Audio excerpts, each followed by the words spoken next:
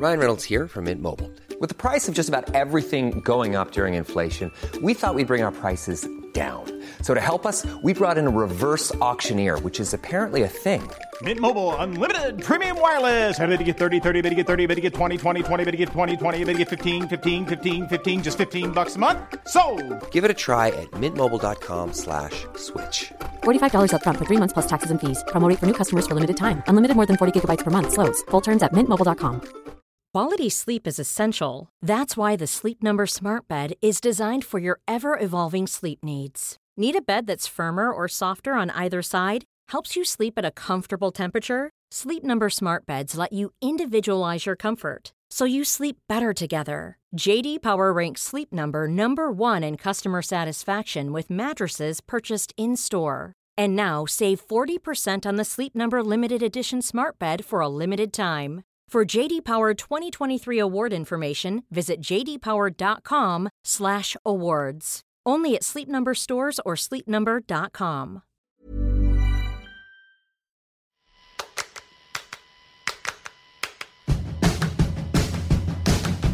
Welcome to Unscrewed, the show that knows that real liberation includes sexual liberation. I am your host, Jacqueline Friedman, and welcome to another Spare Parts episode of Unscrewed, where we bring you a little of this and a little of that, and we get you in and out in 15 minutes or less.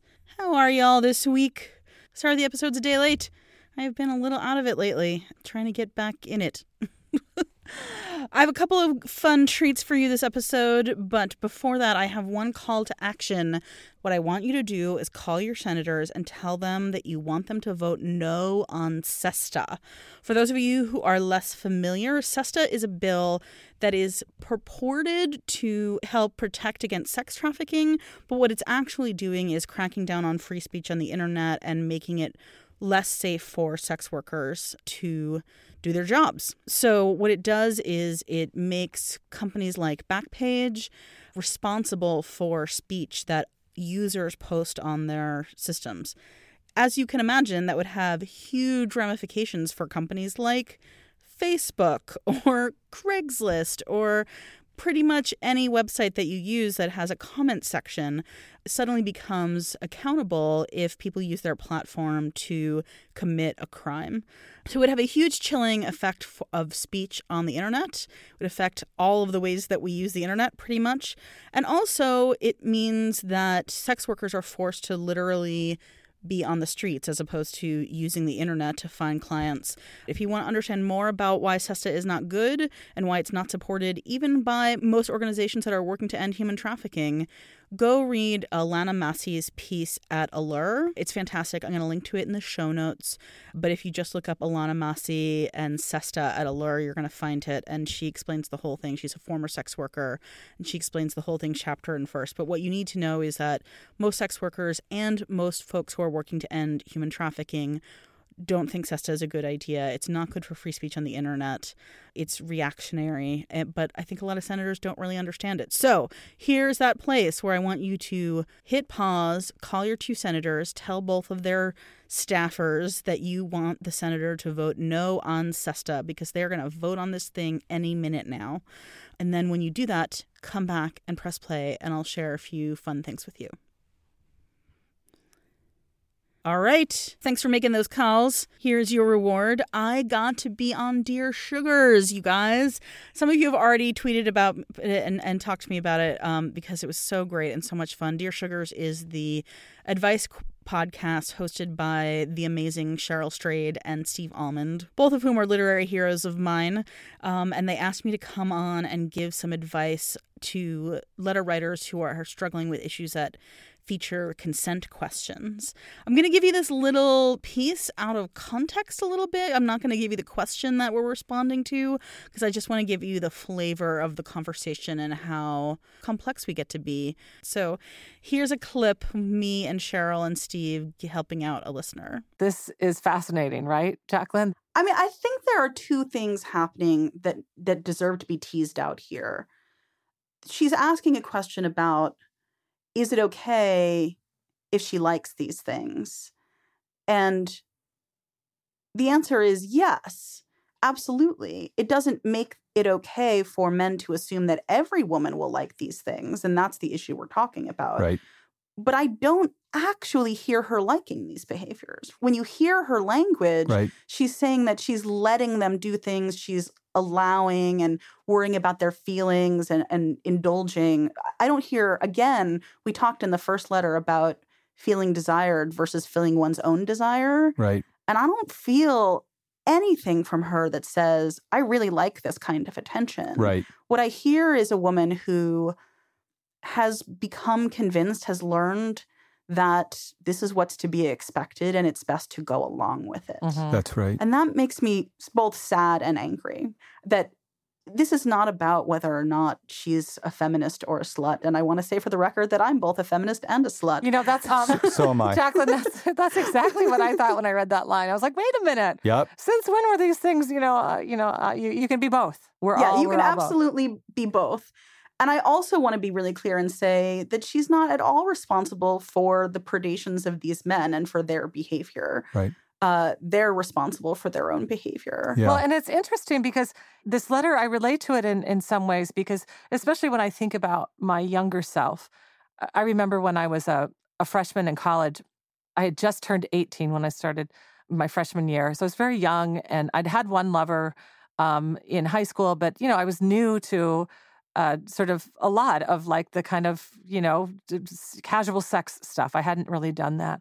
And I was hanging out with some boys in their dorm room, and a couple of things happened. One is that there was this book of all the freshmen, photographs of all the freshmen, and the boys told me that they had gotten together and looked at all the pictures of all the freshman girls and rated them on a scale of 1 to 10. And they told me I was like an 8.5 or a 9 or something. And I was both flattered and worried, like, well, but why wasn't I a 10? And at one point I got up to use the restroom or something. And when I came back, the man who had told me I was an 8.5 or 9 said to me, "You're a hard-on waiting to happen." And I know, it's so terrible. And then the story gets darker because that same man, about 2 hours later, almost raped me. And of course, I never, told anyone or reported him, and frankly, it was years before I really thought that he'd done something wrong, even though he'd actually been kind of physically violent with me, like actually trying to force himself on me. But it goes back to the way I felt when he looked me up and down and said, "You're a hard-on waiting to happen," because even though I feel repulsed now, what I felt then was powerful and beautiful. And like, yes, like this guy thinks I'm attractive. I'm going to leave it there, although she says a lot more after that. Go listen to the Consent Part 1 episode of Dear Sugars. It's so good, I promise. And it was like a heartwarming thrill. All right, I have one more fun thing for you in this episode. It is an outtake from last week's show, Fun Famine, with the amazing dietitian Rebecca Scritchfield. I asked her during the show, if the other dietitians sort of reject her because she doesn't exactly go along with the nutritionist party line. And we sort of laughed at it at the time, but then I got a chance to go back around and say, like, no, really, what is it like with your colleagues? And here's what she had to say. In some cases, there have been things that have happened to my face. So, for example, I had somebody get into my face, like literally in my personal space, with a pointed finger and just kind of said, like, "I don't agree with health at every size." And I was like, "Tell me why." And she's like, "Well, you can't be healthy at every size." And what I've learned to do is decide whether or not somebody was like helpable and worthy of my labor. And I just took a deep breath and I said, "Oh, thank you for the information." I said, here's a website where you could learn more and read the principles, because in the end, she didn't know the damn principles or she wouldn't have Yeah, of course. But the fact that she could be so angry that I was trying to encourage compassion and personal choice in pursuing health, and that it wasn't a moral obligation. I mean, health at every size is a social justice movement. And she felt so angry and threatened by by me promoting size diversity that she could get into my physical space for it. Or I've been teased by other dietitians. Oh, really? How do they tease? What's dietitian teasing like? Oh, it's totally like playground bullying shit. But for example, we had this, it was like a chef competition. We were invited to this event, and it was after the competition, and we got second place and a really cool prize.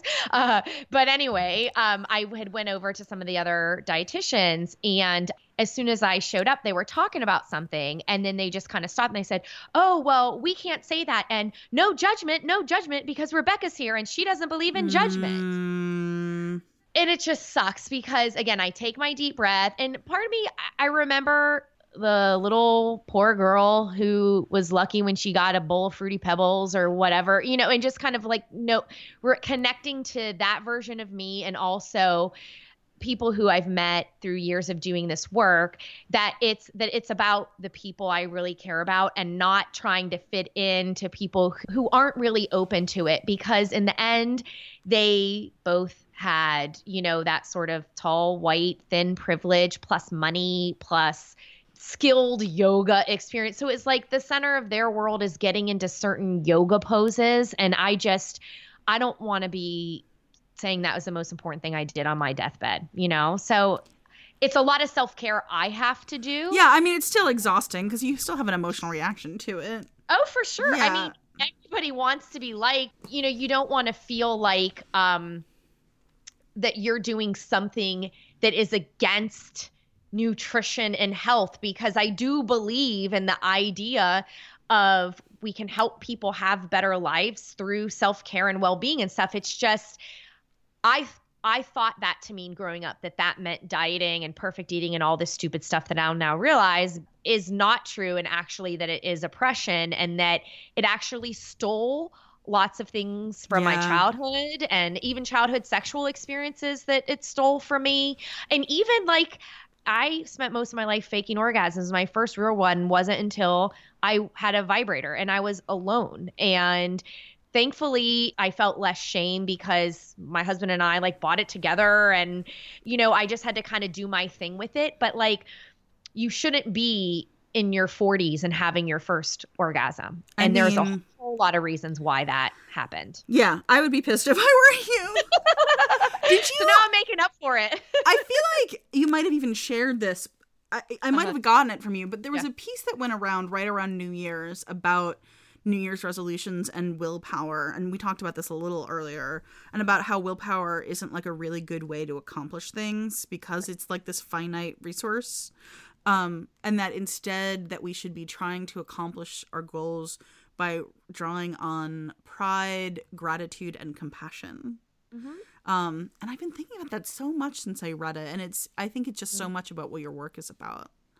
Yeah. And like a meaningful life, we can really easily compare someone else's bank account or cars or the materialistic things. Those don't actually, on your deathbed, you're not going to be like, ooh, I'm so glad I had that sweet car, and was a jerk on the road. It's like, but it is, again, it's money is power. And so just continuing to acknowledge that there are external sources of power, but you also have the power of choice to some extent. And so how can you, within your abilities, use your power of choice to help make your moment a little bit brighter, your day a little bit brighter? What impacts can you make with your family and friends and people who you really care deeply about?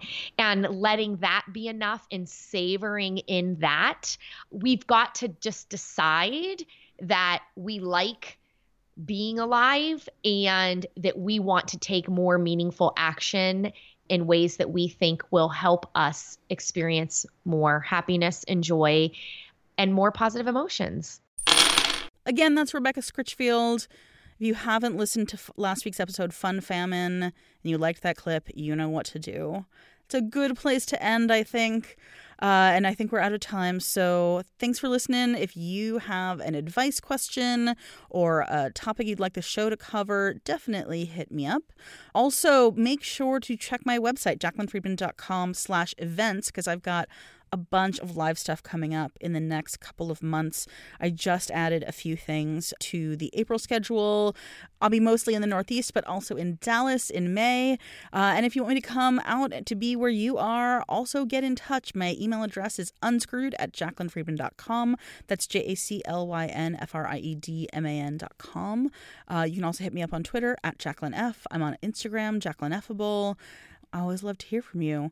I want to give a shout out to those of you who came out to the International Women's Day breakfast in Boston and also the Montclair Literary Festival.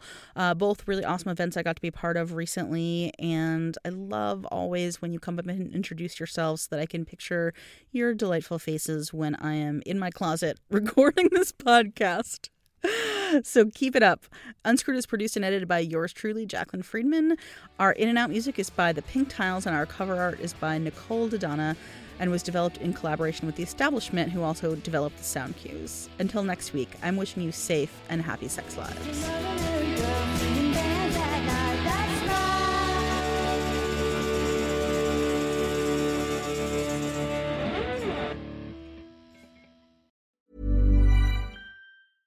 Flexibility is great. That's why there's yoga. Flexibility for your insurance coverage is great too. That's why there's United Healthcare Insurance Plans. Underwritten by Golden Rule Insurance Company, United Healthcare Insurance Plans offer flexible, budget-friendly coverage for medical, vision, dental, and more.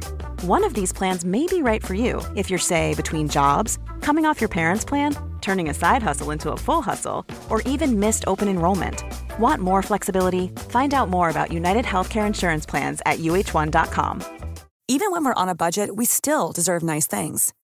Quince is a place to scoop up stunning high-end goods for 50 to 80% less than similar brands.